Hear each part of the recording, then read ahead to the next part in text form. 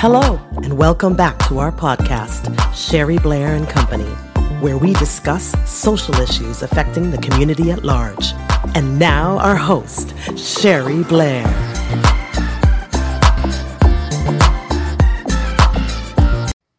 Guide Your Life with Grace and Gratitude, Day 8.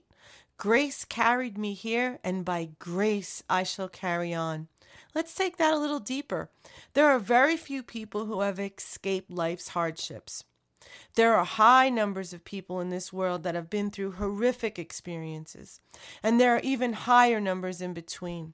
Rely on the virtue of grace to continue to carry you forward. Continue to use the practice of grace to carry on. Say grace, pray grace, practice grace, and you will flourish. Grace is courage.